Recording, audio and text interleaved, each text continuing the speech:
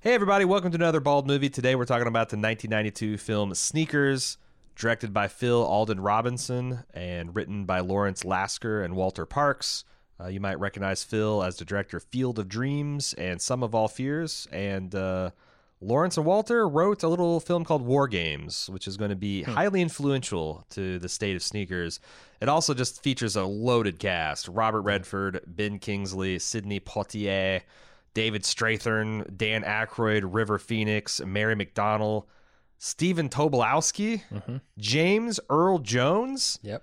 I remember watching this film and liking it, but also realizing that this is a 30-year-old movie about hacking, and I thought it was I was expecting it to be pretty damn cringy. I was pleasantly surprised. How about you, Jim? Yeah, absolutely. I thoroughly enjoyed this movie. This movie was a lot of fun to watch. The tech actually holds up a lot, I think. The hacking as depicted, because most hacking isn't people in dark rooms hammering on keyboards. At least, the kind of hacking that gets things done. A lot of it is social engineering. A lot of it is taking advantages of physical security. And this movie, I feel like, is really highly influential to many films that came later. Like, if Sneakers doesn't come out in 1992, do you get Mission Impossible? Do you get The Net? Do you get Hackers? Which all three of those very different films came out 3 years later in 1995. I don't know, but I was also really shocked at how good they got the depiction of hacking. Yeah, I wanted to talk about some of the hacks that they do, and how realistic are they, and like for people who aren't into that kind of thing.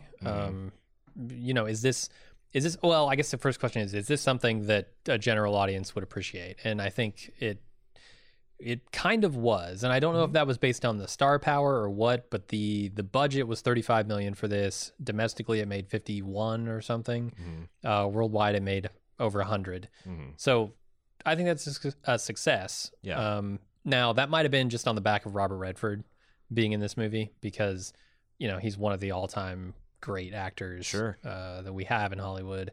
A lot of people will go see a movie just for him. But yeah, as someone who is familiar with that technology, and specifically like that era of hacking, because this is like right around the Kevin Mitnick time, when he was sort of on the run or just became a fugitive. Yeah, he'll be arrested in 95. Yeah, and so a lot of people were talking about this, for his right? crimes he committed during the movie Hackers. Yeah, absolutely, yeah. And so this was in the media, right? This was super popular as far as like the general consciousness, the public consciousness goes, and it was intriguing to people. But I don't know if they knew how it worked, and so like you'd expect, you look at Hackers from 95, 3 years later, it's a joke. This is ludicrous. Yeah, I mean, nobody is using an interface where they're flying around virtual skyscrapers to try and hack something and look at files. Nobody's doing that. It's all command line shit and like maybe a little bit of gooey stuff. But here you've got like a lot of physical hacking. And that was the thing that to me was so interesting, like social engineering, interrupting or intercepting camera feeds, going in and fucking with like the ambient temperature in a room, listening to things and sort of deducing like who might be in that office and how we would get a hold of their credentials and stuff. All that surveillance, like a lot of it's just surveillance and detective work, information gathering, right? Exactly. Like, and understanding the process that they go through so that you can figure out how to break that process. Yes. And that it's super fascinating to me, and it's super realistic. It's the way things got done. It's still the way things get done. Yeah. In the hacking. I'm sorry, I shouldn't say the word. I shouldn't say the H word. The sneaking. It's sneaking, right? It's sneaking. And I think it's funny because, it was so in the media. I wonder if they didn't want to call this hacking, because I don't know that the word hacking is ever used. That's the thing. Like, when I was reading Roger Ebert's review, which he didn't like this film. He thought it was pretty mediocre. And I can kind of see some of his points. But I also think that this movie was just a bit ahead of its time, because I don't think people had the I think this movie was building the dialogue for those people. Because the background of this film is these writers who worked on the movie War Games, where, it's hilarious to me that they did all this background research into phreaking and phone hacking, all that stuff that was essentially, 5 or 10 minutes of the plot of War Games. But it clearly captured their imagination, and they're like, oh no, how can we get this into this is really fundamentally interesting, which is true. Like this stuff is, and it's true to this day. Like, Mr. Robot, to what it claimed it got was largely on the back of Rami Malek's enormous eyes and the realistic feeling and in fact depictions of hacking. Yeah. And they just kept on trying, and it took them 10, 12 years to get the right script and the right, I guess Robert Redford signing on was how they got Phil Alden Robinson, because that was like a Mount Rushmore guy that he wanted to work with, and it all came together. But when I look at Roger trying to describe, like, what are these guys? Is this industrial espionage, is how he described them. And it's like, now it's like, well, no, these guys were white hat hackers, or they're penetration testers, or... And part of hacking is sort of inherently an espionage kind of thriller film, right? If you're going to do the interesting parts of hacking, the hooks are there for espionage. Right. So I just feel like that maybe they went with sneakers because they're like, well... hacker, what does hacker even mean? But people sneak. But it's so funny to hear like River Phoenix crowing about, this is the biggest sneak in the world. It's like, if he just had hack, it would have been exactly right. I can see that for the title. Like, maybe you don't want to scare people off, right? Yeah. Because like, these are supposed to be the good guys. Right. The hackers in this movie, the sneakers, are the good guys. Right.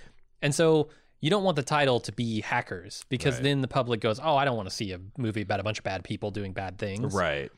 Yeah. Sneakers, you can almost be bamboozled into thinking, oh, well, this is a movie that's, an espionage thriller. And I like those. I'm a Tom Clancy fan, Yeah, it's like if you had a cop film called Gangster, it's like, you're just right. kind of burying the real story there. Speaking of story, I thought maybe we could just give a real brief introductory to the plot. If you're like us, you haven't seen this movie in a long time, or maybe you haven't, and you just want to see if it's worth your while. So Robert Redford leads an all-star team of hackers, which this movie refers to them inexplicably as sneakers, as we just discussed.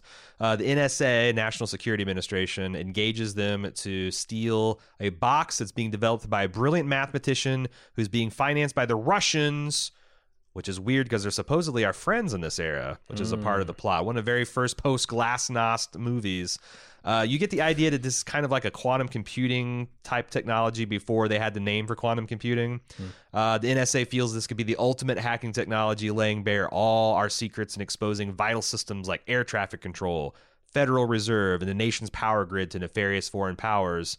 There's a lot of twists and turns in this movie, as you might expect, about things involving hacking and information exchange and blackmail. With hackers posing as Russians, posing as NSA goons, stealing technology from the actual NSA goons. But ultimately, Redford's character will be forced to make difficult choices regarding freedom and privacy and of his fellow citizens compared to the personal safety of him and his friends. And that's what makes the tension of the film largely work. And I'm not going to spoil it for you because I could say another sentence that would. But I think, like I said, if you're a fan of Mr. Robot or you're a fan of these types of movies, this is interesting in the exact same way that like Citizen Kane is. If you're into cinematography, you can see like, oh, that's where Tom Cruise dangled upside down in front of a computer terminal. Oh, this is the scene where Elliot talked his way into the Iron Mountain facility. Like, these movies directly, in many cases, just rip off these scenes, and sometimes like Mission Impossible will add like $10 million of glitz to it. Yeah.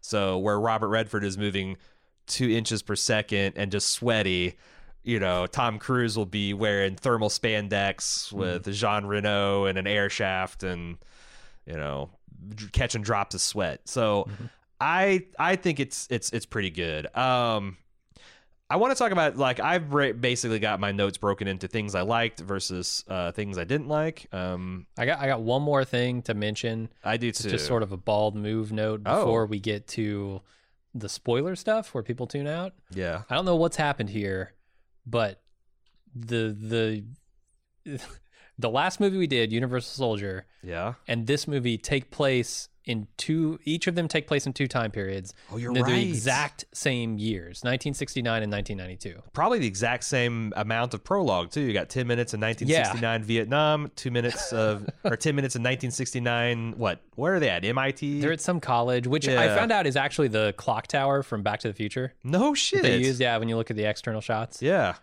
Kinda cool. Interesting. We are in a bit of a 1992 hole unintentionally. We had Yeah. Groundhog Day, Universal Soldier, Sneakers. Don't know how that happened.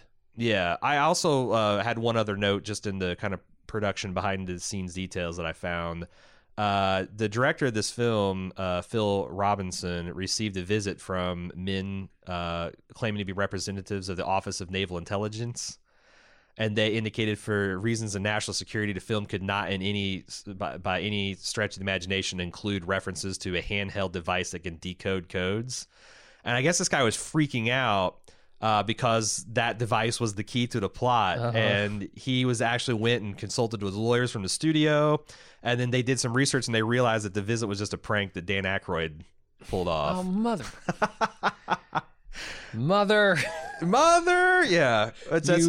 So let's talk about let's now, since you gave us a brilliant pivot to that, let's talk about the cast. This movie, for this $30 million experimental hacking movie, is just got a loaded cast. Yeah. Robert Redford as Martin Bishop, who then I think is called Martin Bryce or vice versa.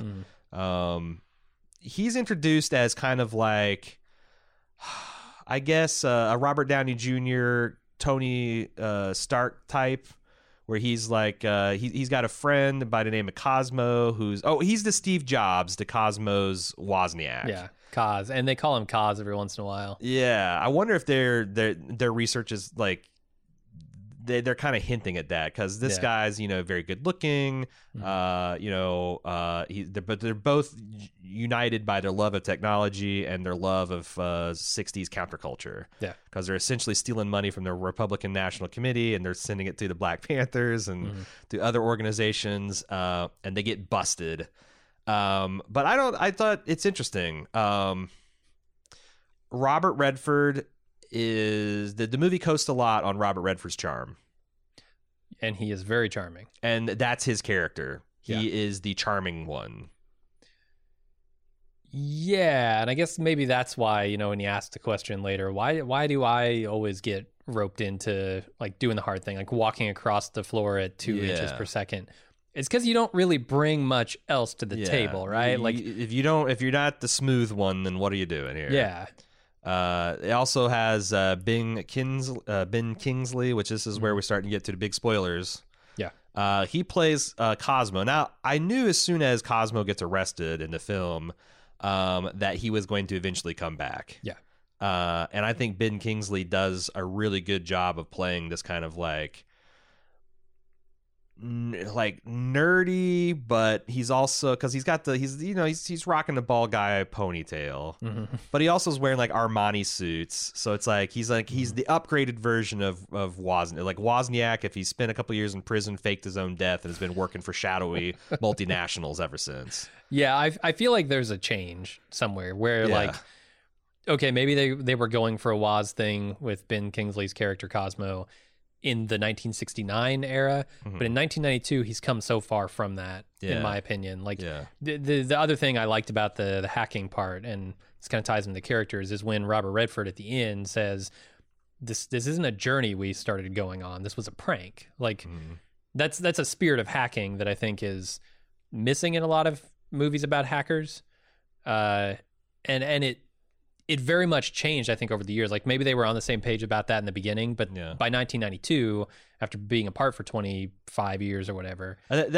that's like a generational thing with hackers too, because I saw it like back when the anonymous group hackers, the anonymous hacking group Anonymous, like targeted like bigger profile things like Scientology. It split the movement into like, hey, we're just doing this for the lulz versus, hey, but we actually could do some good here.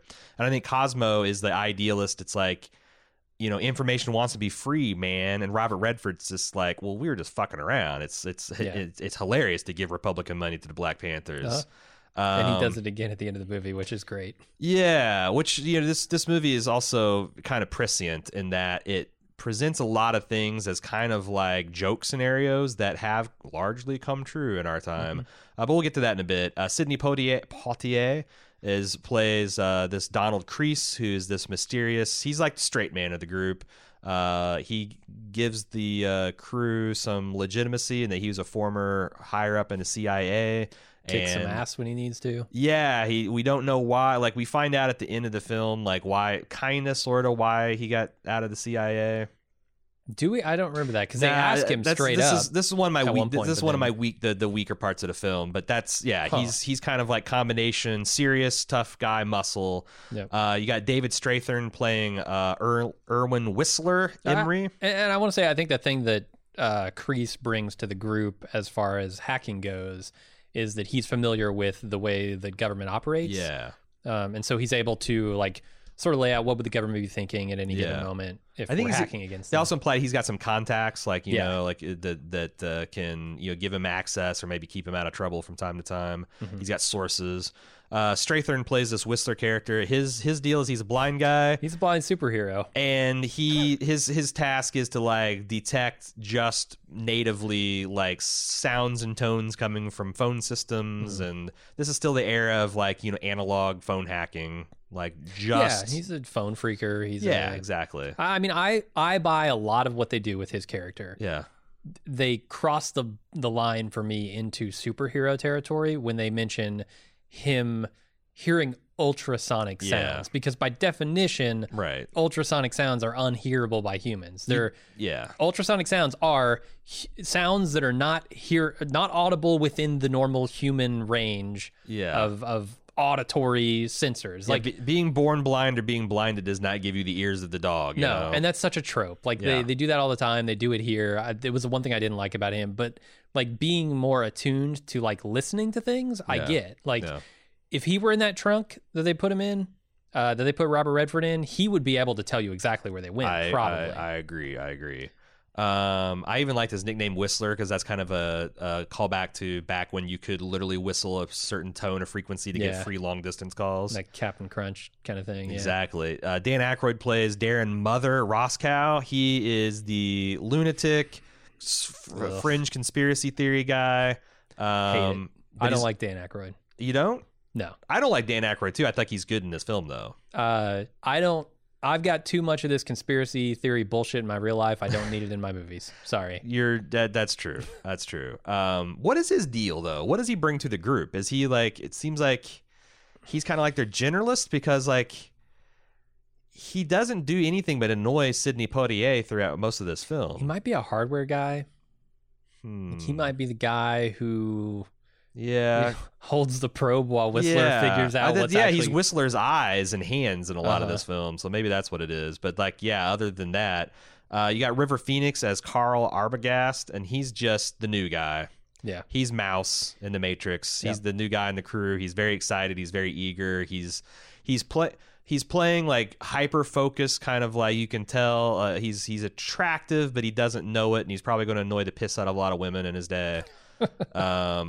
Mary McDonnell as Liz is essentially Robert Redford's girlfriend, and unfortunately she's pretty thin. I saw that in the original script they had her as a bank employee that got involved in the original kind of like the opening heist, that's the penetration test, and was kind of enamored with the group and starts helping them. But the problem is organically weaving her into this plot was taking so much time, and this movie already is dense as hell. Like, I paused to get a drink and I thought we were like an hour and a half into the film. It was like 49 minutes. I'm like, holy shit. And not in like, oh my god, this movie is dragging. It's just like they really pack a lot into it. They do. So as a shorthand to get her into the group, they just made her this ex-girlfriend. But it's very nebulous. Like, her and Robert Redford were dating, but then they broke up somehow, but left in good enough terms. And Robert Redford's so good looking and charming that she lets him get away with shit. And then she somehow gets him access to this conference, I think. Yeah. Where he can go see Janek. Yeah, she's got a couple connections. That's how she gets back in the plot. And It's funny because we were talking about this. You hate Dan Aykroyd, and I guess I thought I hated Mary McDonnell, but I only really hate her in Battlestar. Okay, I was going to ask you how you felt about her. I like her when we were doing a disaster marathon and she was in Independence Day. Like, she's really good president's wife. Yeah. I don't think that I can see the president of the United States loving her as a first lady, and I thought she was really good and charming and sophisticated in this film. I remember liking her a lot in Dances with Wolves, which was about 2 years before this movie came out. Huh. So they were riding a little bit of a Mary McDonnell high on this. I was going to ask you, you don't, okay, maybe you like Mary McDonnell in this, but really the question is whose hair is more perfectly feathered, hers or Robert Redford's? They're essentially, they've got the same hairstyle. It's so funny because my mom rocked this hairstyle through the 90s too. Oh yeah. Yeah. I think a lot of men and women did. And then Stephen Tobolewsky, what a year for him. Groundhog Day, right. Sneaker. You're with one of the comedy greats, one of the dramatic legends. He just has a pure comedy role as a dyed-in-the-wool fucking nerd doing computer dating in 1992. Yeah. Ooh, that's rough. Yeah. You're not getting a lot of Mary McDonnells on the computer dating scene. You're not. Which I love how Ben Kingsley instantly says a computer matched this guy with this girl. You're getting a lot more Dan Aykroyd. Exactly. They should have sent Dan Aykroyd. Well, no. Dan Aykroyd would not date Stephen Tobolewsky unless Stephen Tobolewsky was gay. Boy, they could have. They really could have been ahead of the curve there. If it turns out, like Whistler is reading the Braille report of the computer dating. They're arguing, sending Mary, but he's like, guys, he's gay. Send in mother. Also, Stephen Tobolewsky playing a slightly different character than I'm used to him. Like, he was more on the ball and authoritative, like less nebbish than he usually is, I guess. That's true. Like, when he discovers something is up, he immediately just takes action, right? Yeah, like, he's a man of action. I was kind of surprised by that because I thought he was going to be steamrolled a little bit more. Yeah, I mean, he's like kind of a clueless, and he arrives at this dim sum place, and he's like picking his nose and cleaning his glasses, but yeah, and I think, but he's like not fazed by how like attractive Mary McDonnell is. He's kind of like, oh, okay, yeah, and yeah, because it's a computer match. And I love how when they talk about the computer match, they're like, a computer matched him with her? I don't think so. Like, a computer is so good at fucking matching people in 1992 that it wouldn't possibly put them together. Yeah, like a computer would not err or fail. Ridiculous. So that's the cast. You got James Earl Jones comes in as NSA head spook Bernard Abbott, but one scene. And the thing is I recalled that he played like the Admiral Greer character in a lot of different Tom Clancy films. In fact, I think he was the head spy for like 3 different versions of Jack Ryan in the Tom Clancy films. But I think that he was just kind of like not typecast, but like, oh, we need a guy with that comes in and believably plays this role. Oh, I know, it's James Earl Jones. So, I really enjoyed how economically they developed the characters in the firm. Like, they did a lot of clever things. Like, you get this heist and you think they've stolen all this money, and he just smoothly takes he walks the bag of money that they just stolen from this bank across the lobby into an executive office and says, well, your rent-a-cops are this, and you could probably tighten up this, and here's your money, and let's get paid. And then, the secretary that's cutting in the check kind of patronizes him about, it pays the bills, and she's like, not very well. And I think I looked at, he's getting paid $2,500 for this. Oh, not a lot of money even in 92 for the firm that he's running. 5 ways, like, yeah. Well, I mean, I guess it must have seemed pretty crazy, like in the 80s and early 90s, to convince people to pay you big money to like, because no one knew. Like, this is like the dawn. TJ Maxx hadn't happened yet. Sony hadn't happened yet. Like, the credit card security hadn't become a multi-billion-dollar kind of enterprise. The way they're getting excited about a client is there's like, hey, we've got 2 guys in the office, potential clients, and Redford says shoes. And River Phoenix is like expensive. Like, you get the idea. These guys are kind of like money grubbing, ambulance chaser. Yeah, very, very hard Scrabble. The way they work in little jokes, like when Robert Redford's trying to improvise this backstory about being a private eye. When he's got mixed up with this mathematician's mistress. Yeah. and Whistler's feeding him lines, and he's just repeating verbatim, and he's like, and give him head whenever he wants. And I thought that was really funny to show, like, even in serious situations, they kind of fuck it. It's that joyful spirit. Yeah, and how like the NSA, they give enough of the backstory that like you just effortlessly believe that the NSA can box him into doing this potentially dangerous, but also you already have established that these guys are poor. They all have mysterious backgrounds that want to be hidden, so the NSA can waltz in here with like, what is it, $200,000? Yeah, 175, and I was wondering about that when I was watching this movie. I'm like, okay, 175 split 5 ways. That's like $30-something thousand each. Yeah. But for a couple of weeks' work, when they just got paid $2,500 for the bank job. But they're also risking their lives, and they make a point to like say, okay, well, it might not be like a big risk, but it's a risk of your entire life. Like you might be killed doing this. Right. But then but I guess I just wasn't converting this into $92 because they played Stephen Tobolowsky's credit card.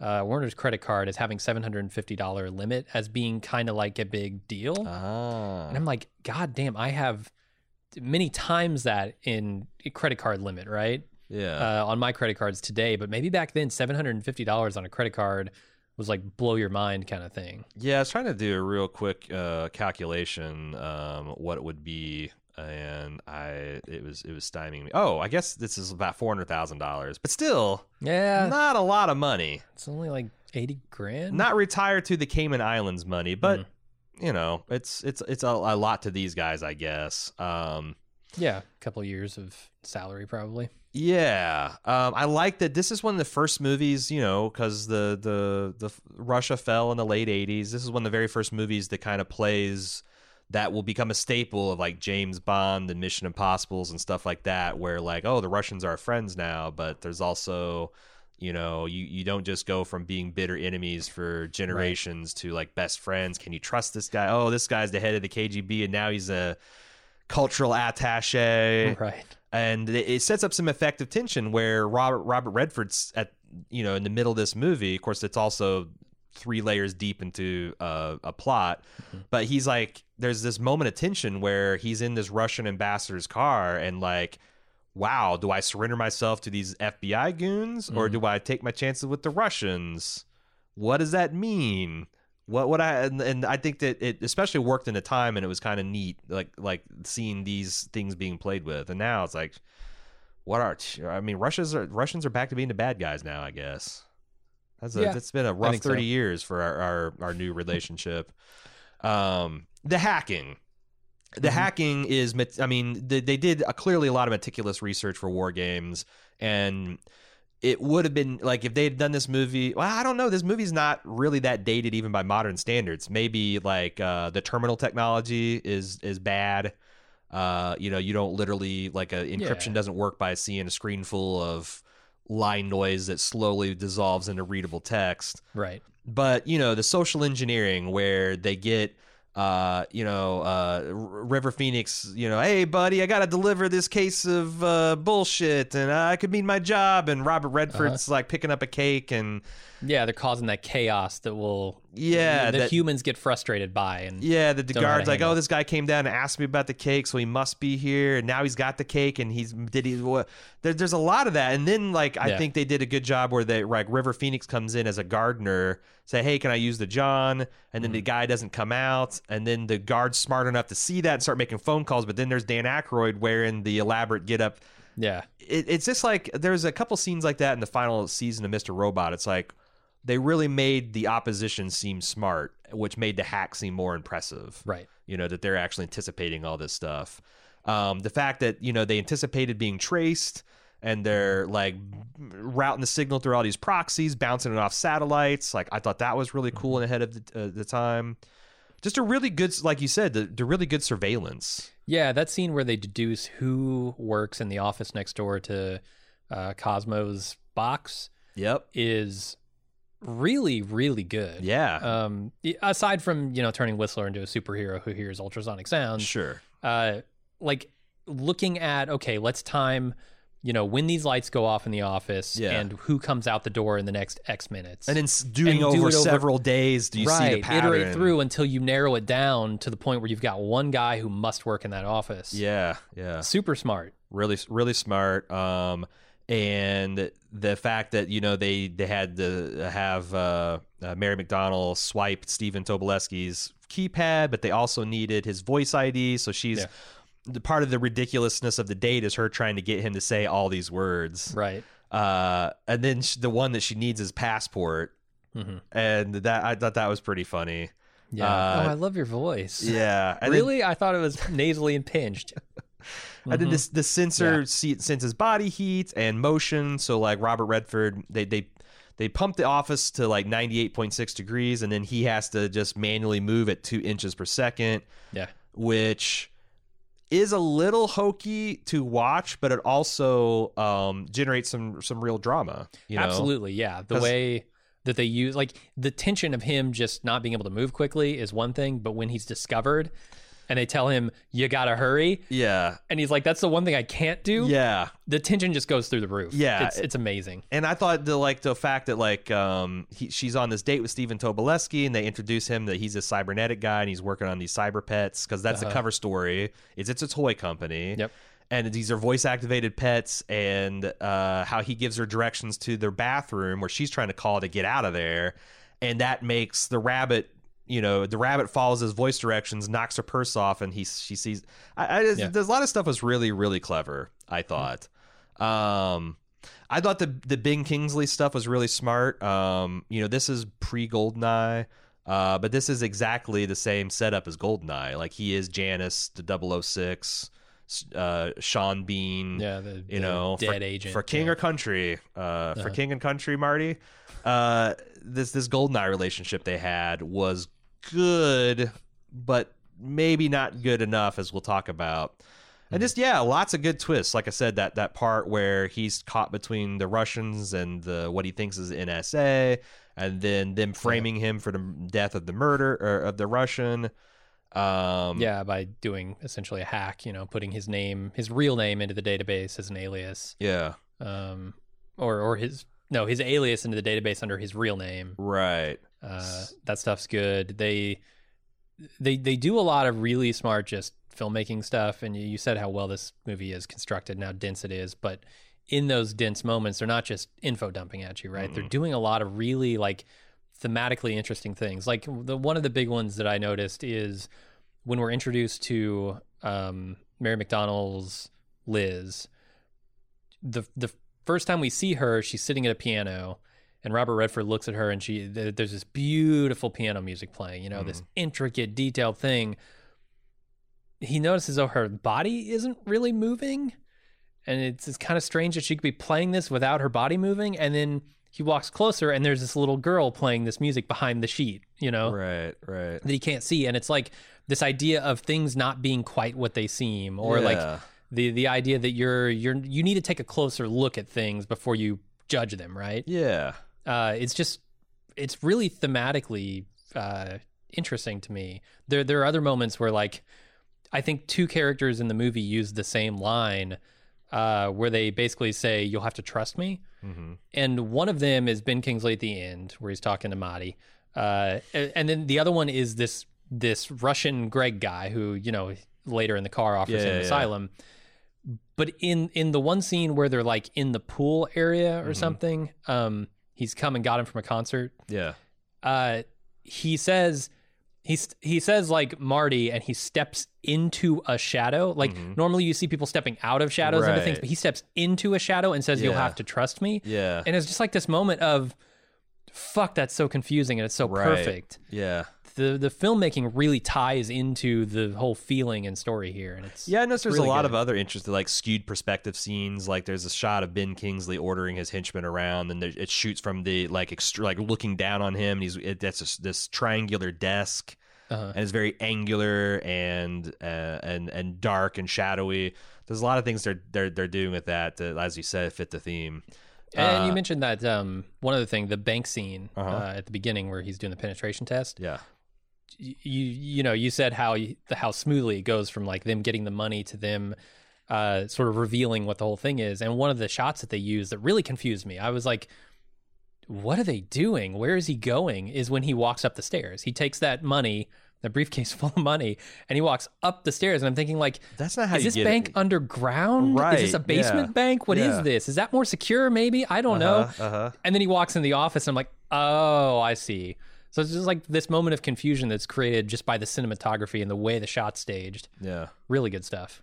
We talked about just kind of how this movie is prescient, and there's a couple speeches that Ben Kingsley gives about, you know, the world doesn't run on reality, it runs on perception and information and how you can use that to take down banks, stock exchanges, small countries. Yeah. And, you know, that people that control secrets and information are going to be the ones. And I keep thinking about, like, you know, what we found out with the Snowden leaks and what the NSA has been capable of and what they're doing and still doing. Like that came and went, and no one, like, I always felt like those types of those things are always portrayed in a movie. Like, you know, a man starts shouting on the streets, like, the NSA is reading our emails, and then, like, things happen. Congressional hearings are, and people are frog marched out of offices, and none of that happened. No. And yet we see, like, the real attacks that countries are putting on each other. Like, if you got a big country going against a small country, the big company just curb stomps the small country from the air. Yeah. But, like, when the big countries go against each other, they're destabilizing their currencies, they're destabilizing their power grids, they're destabilizing their elections, their faith in their institutions, they paralyze them with self-doubt, manipulate information. Like, this stuff was kind of played as, like, an out there kind of, like, hippie hacker fantasy, and it's the reality that we're living in. Absolutely. And it's on every level. You know, it's at the two big countries going at each other. It's on the companies going at the public. Like, you look at Amazon and Facebook and how information drives those businesses. I mean, down to places like Target. Yeah, that's a big company, but not nearly that scale. Yeah. Like, they analyze everything you buy. Every single thing you do is analyzed by somebody somewhere, and they're using that to make money off of you or control you in some way. And it's just a reality that we live with now. Well, and also like, it's not even nation state so much as, like, you know, Vladimir Putin is the leader of Russia, but he's also one of the most wealthy men in the world. And he's going to, like his power emanates from that more than it does any political process. And you're seeing, like, in the United States right now, 2020, like, Mike Bloomberg literally buying his way into our democratic process. Yeah. You know, these shadowy oligarchs that you're always hearing about. It's like, these aren't even countries anymore. These are just like we've kind of returned to this techno feudalism, where these lords are just playing these power games against each other as Game of Thrones, and we're the small folk. Yeah. We're a tool to be used in their game. Sure. It's fascinating to see the proto versions of this play out in the film, and how it feels, like I said, watching it in 2020 is a goddamn trip. I also because we just watched Armageddon, where, like, everyone has their big asks. I have the Armageddon scene in my notes too. We don't want to pay taxes. But this is the original Armageddon scene. As far as I can tell, 3 years later. This is the OG. Like, they all have, like, Dan Aykroyd wants his Winnebago, and Sidney Poitier wants to see the world with his wife. And I wondered, because, like, the big question I had is, like, this is 1992, and, you know, things weren't as woke as they were now, to the extent that they're even woke nowadays. But, like, River Phoenix, he wanted a girl. Yeah. And there's a pretty NSA agent, and I'm wondering, like, how are they going to, like, James Earl Jones surely isn't just going to, like, auction this girl's number off. You give him your phone number. But it's like, he's River Phoenix, so he's good looking. And the agent herself steps forward and says, you're the one that kind of, like, she's impressed with what he's done. So she like, they found a way to kind of square that circle where she's fine with it. Like, James Earl Jones, like, absolutely not. This is ridiculous. I'm insulted you even ask. And she's like, you know, he's cute. He's smart. He can ask for anything here. Mm-hmm. And that's what he's asking for. And that's impressive too. It should it should either tell her that he really, really wants her phone number or he's a fucking idiot. Yeah. So I thought that was a pretty smooth way to handle it as far as those things go. And then Whistler asking for peace on earth and goodwill towards men, and James Earl Jones, we're the U.S. government. We don't do that sort of thing. Right. Hilarious. Amazing. And now I like to pivot to the stuff that maybe didn't work so well. It's not nearly as big of a list, but the primary problem I have is that Robert Redford gets out of a lot of situations where logically his face should have been blown open by a gun. Yeah, that James Earl Jones scenario is the perfect example. That's like that. I'm thinking of the situation where the Russians were in the car when Ben Kingsley's got him dead to rights, like the first time, the second time, and the third time on the roof. Right. You have to simultaneously believe that this Cosmo character can't quite bring himself to kill his very old friend. Yeah. And they to do the film's credit, they don't make it seem like he feels like he was sold out, you know, because like what are you supposed to do? Your friend gets gets nabbed by the cops. Are you supposed to turn yourself in some kind of like solidarity? Yeah, it'd be futile. And then Robert Redford thought the man was dead. So like, there's no like, why didn't you ever come for me? You're a hacker. Why didn't you try to get word? But you got to believe that he can't quite kill his friend, but also he can credibly threaten his life. And he has to do it like 3 or 4 times in a film. Yeah. And a couple of times into this, especially once Robert Redford slammed, because I think the first time it's like, hey, this was our dream, man. We can do it together. And as soon as he slams the door shut on that, like to me, Cosmo should be looking to kill him. Because he clearly has no problems killing people. And they just didn't do enough with the relationship. I think I agree there. I don't think that one scene in the beginning was quite enough to tell me that these are really, really good friends. Yeah. Because a lot of hackers, like especially when you compare the sort of nebulous relationships that the security consulting firm has, right? Like they're all willing to sell him out.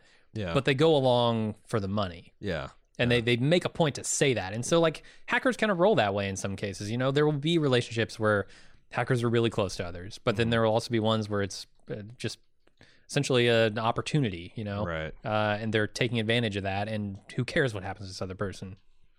So yeah, they didn't do quite enough to sell that to me, but I was willing to give them the leeway. I'm trying to think of like what they could have done better. Like, I don't know if maybe like they implied that Robert Redford's group had this like maybe anonymous hacker that's been their benefactor, and it turns out that that's been Cos the whole time, like helping them out, and then they could have a little bit more of a joyful reunion until you turn out that Cosmo's turned full black hat and like you know, apocalyptically evil. But I like I said, I don't know how you do it better. It's just say it's a tight, jam-packed script, and they just didn't quite do it for me. Seems like that's the thing that really pissed off Ebert too. Like, you know, there's a lot of times where Robert Redford gets a monologue when he should have got the bullet. Yeah.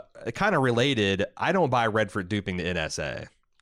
Like, in what way? Well, so like the end of the movie, I was getting outraged because I'm like, so this movie's so like kiss ass to the U.S. government that Robert Redford can surrender this technology to them and we'll just be fine because we can trust the government. Right. Like, come on, this is post Watergate. What the fuck?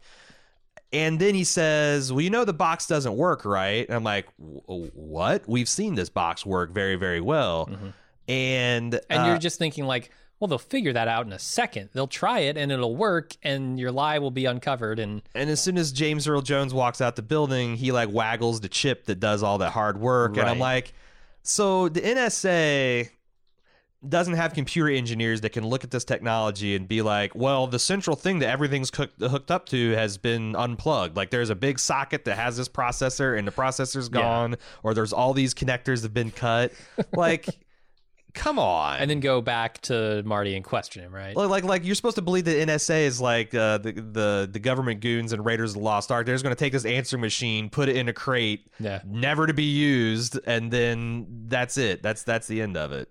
Yeah, it's a little silly. I think him pulling that chip out makes a lot of other things that I was prepared to hate Oh Okay. yeah, I was ready to eviscerate Robert Redford's character for selling us all out 30 years Absolutely. before we actually got sold out.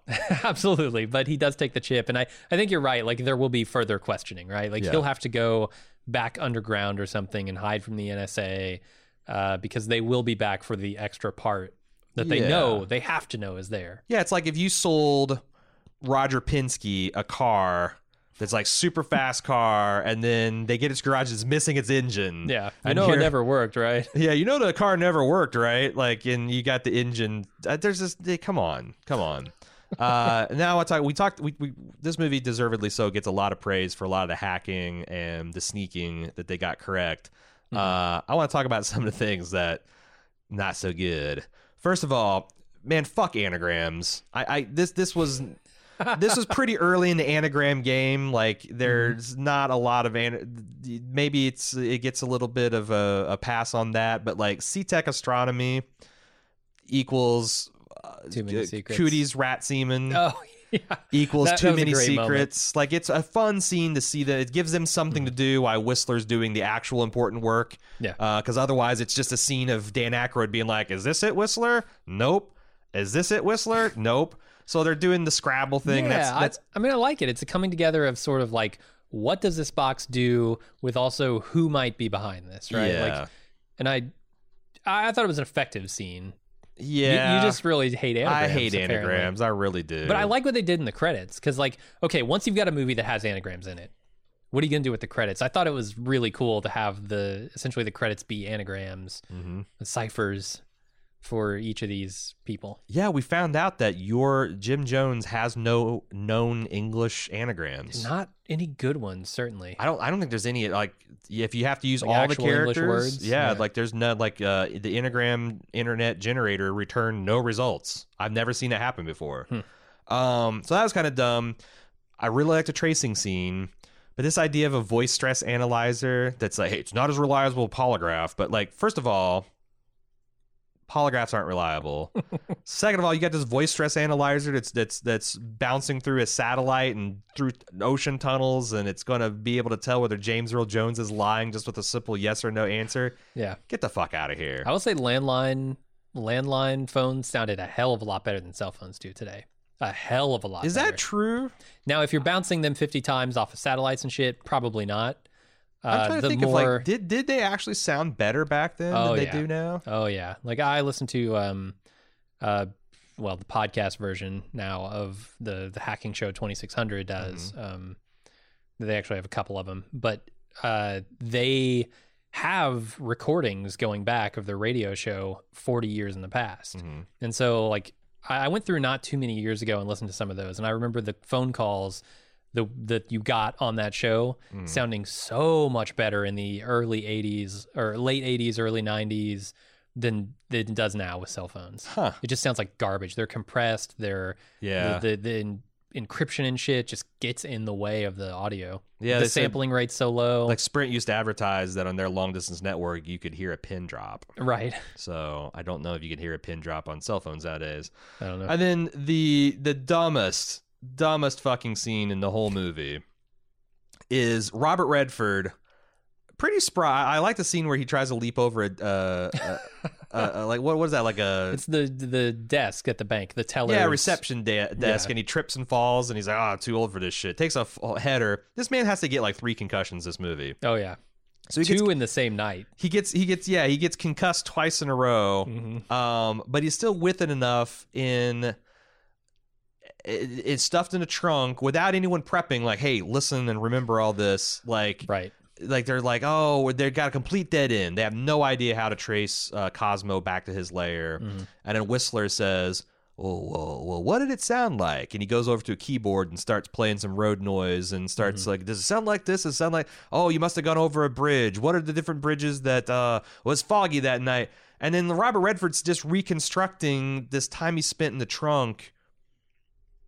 I think you said it best when we were talking about this before the podcast. You're like, if Whistler is in the trunk, Yeah. I'm buying this. For sure. But sonically reconstructing their trip and being able to identify the corporate location by his hazy, concussed, not superhumanly paying attention to sounds Robert Redford 56-year-old ears. I don't. That's just dumb. I'm not buying it either. It's dumb.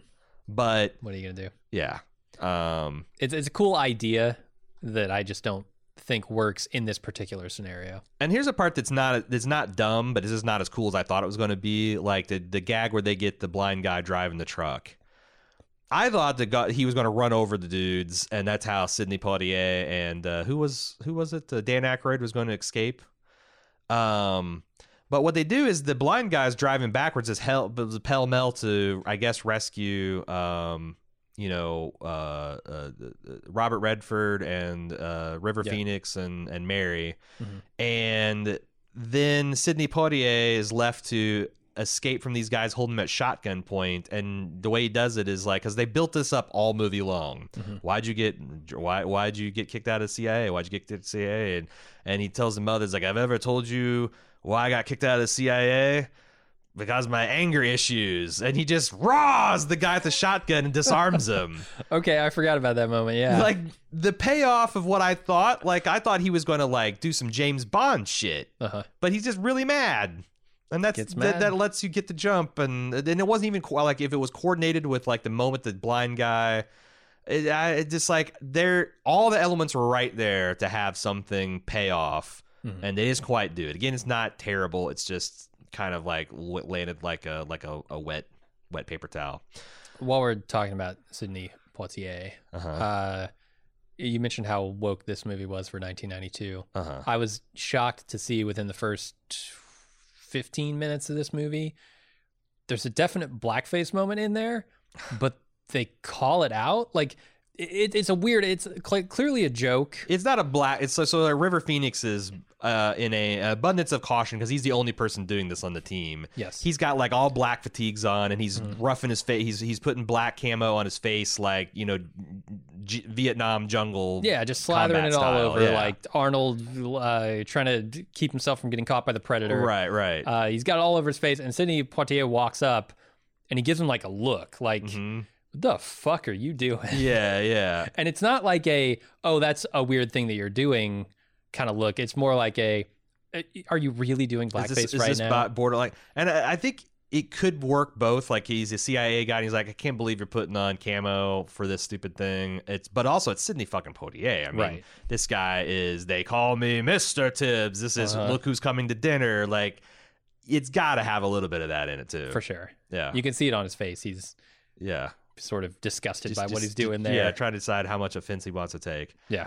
I also like that they call the thing a black box because it's very hackery, right? It's like, there are beige boxes and red boxes and blue boxes. There's all colors of the rainbow boxes, but the black box is like...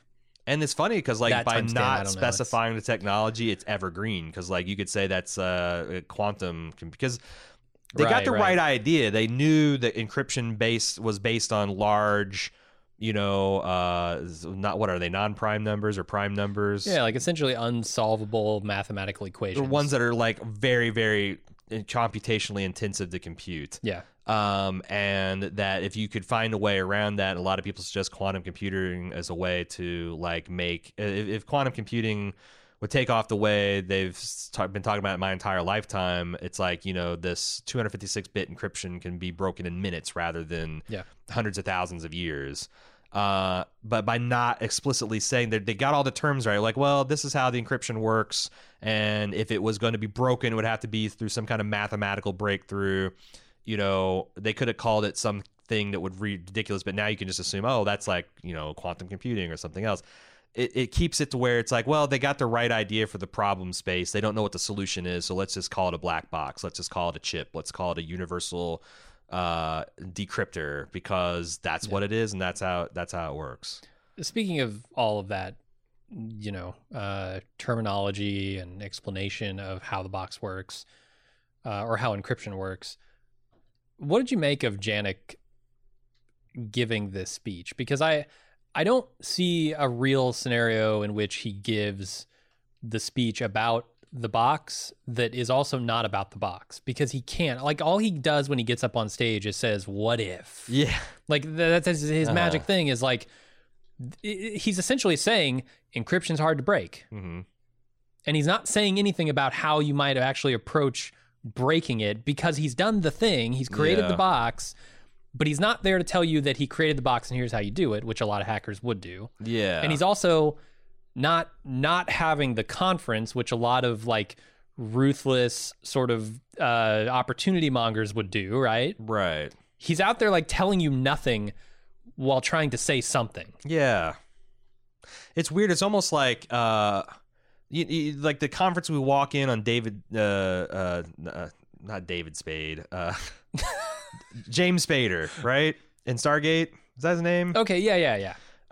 He's giving this speech about where like, aliens and pyramids but he clearly doesn't have the answers. He's missing a whole bunch of, there's a whole bunch of dot, question mark, profit. Right. Imagine if he did that after the events of Stargate. Right. Okay. Like this guy's doing that version of like, whoa, who knows? But it's also weird because he's also developing this technology for these quasi shadowy national governments, but he's loudly advertising that he's kind of got a breakthrough. Yeah, or that there's a breakthrough possible. Yeah. It doesn't seem to make a lot of sense why he would hold that conference or give that speech, I guess. But then again, I think you're also understanding that is he developing this just because he's developing it for fun? But someone's funding his research, and they make it seem like it's the Russians. It's actually the NSA, but Cosmo wants to steal it. And I have questions about who he works for, if anyone, or does he just work for himself? I think he works for himself. Like he's in it for the chaos. He's in it for democratizing data, I guess. Information wants to be free, man. He's very organized crime, though, too, because like he makes that allusion. Maybe I work for organized crime, and Bishop's not buying it. But then later on, he says, I can't kill my very good friend. Mm-hmm. Kill my friend. Yeah, to his goons. Like that's a very organized, that cliche, that's a very mob boss thing to do, right? Like, yeah. So maybe he has connections to organized crime, or maybe he doesn't. Where does he get all his money? I think he probably does. Like he doesn't care. He's very well funded. Because money doesn't matter to him. Like the money matters as a means to an end to get this. But like he's post money. He's like in the information economy, baby. Is he post money because he's wielded the information so well that he's stolen? He's already said like stolen money. Because like when Robert Redford's like, you could take down banks, and he's like, yes. He's like, you could take down stock exchanges. Okay. Yes, you could take down. So he's getting a lot of those $2,500 checks for. I think he's like he's stolen money from warlords in Africa, and he's stolen money from stock exchange. He's stolen money from banks. Like he's got essentially, if he needs money, he goes and gets it, and which. Robert Redford could do that too. Like we saw him walk out with like $1 million. That's the funny thing is like also he walks out with like $1 million, but he takes home $2,500 for right. So crime pays, I guess. And when they have that conversation about like banks, countries, they're sitting. They use a couple of really cool things there. They're sitting on a Cray supercomputer. Yes, as a lounge. Right. It's super awesome because like. If you're not a hacker, you just think, oh, look at this weird decor he's got. Yeah, it's like this in Art this glass Deco, room, and what the hell? Future, yeah. Right, but if you do know computer hardware, you're realizing I'm probably looking at a supercomputer here. I went and I looked up the actual model. It's a Cray Y-MP, because I wanted to know because I'm curious. I'm a weirdo, but I thought that was cool. And then when they're using the telephone to hook up to their computer systems to the telephone lines. They're using a device that was designed for Atari 400 and 800 computers called like an Atari 830 modem, which I was super curious about because I didn't realize Atari ever made, because it looks a lot like an Atari console, like a video game console. Yeah. I didn't realize they had made like phone interfaces for their computers that were like that. Yeah. I remember the first time I had seen someone get on a BBS, it was at one of my friend's house, and his dad was like essentially fucking Radio Shack. Like this is in the early 80s. He was flying remote controlled helicopters. He's a ham radio guy. Nice. And this new thing he was into is BBS. And he actually had this thing that you physically strapped to the phone. You took the phone off the hook, you strapped it onto the speaker thing, and it was like a like a pair of headphones that you strap to the microphone and receiver of this thing. Yeah, it's called an acoustic coupler, and it essentially like translates the dial tones and the numbers and stuff into the computer through. Yeah, and it was operated at like 180 baud, which if you know anything, holy fuck. Like wait for 30 seconds to wait for like a page of a novel to load. Yeah, know? you can type faster than that. Much faster. Yeah, that's when old analog shit is super cool, which is why it works so well in like Matrix. Mm-hmm. Do you got anything else you want to say about this year's sneakers? I don't think so. That really desperately wants to be called Hackers. It really does. It's a fun movie. It's a nice little slice of the 90s. It holds up because the world has conformed into its shape in the last 30 years. Yep. I think it's worth your while to check it out. Next week, we're going to be back with The Invisible Man. Yeah, it's a first run movie. It's a first run Bald movie, so that means we're going to have a non-spoiler discussion of it for everybody, and some discussion of upcoming trailers and movies, and then we'll have a spoiler-filled version of the movie review for our club members. It stars Elizabeth Moss. Looks like it's going to be a really interesting psychological thriller. It's another chance to see Elizabeth Moss lose her shit in various ways on film, which she's made a cottage industry of doing the last few years. So I'm excited for that. We'll be back for that next week. Hope you enjoyed this one. Until next time, I'm Aaron. I'm Jim. See ya.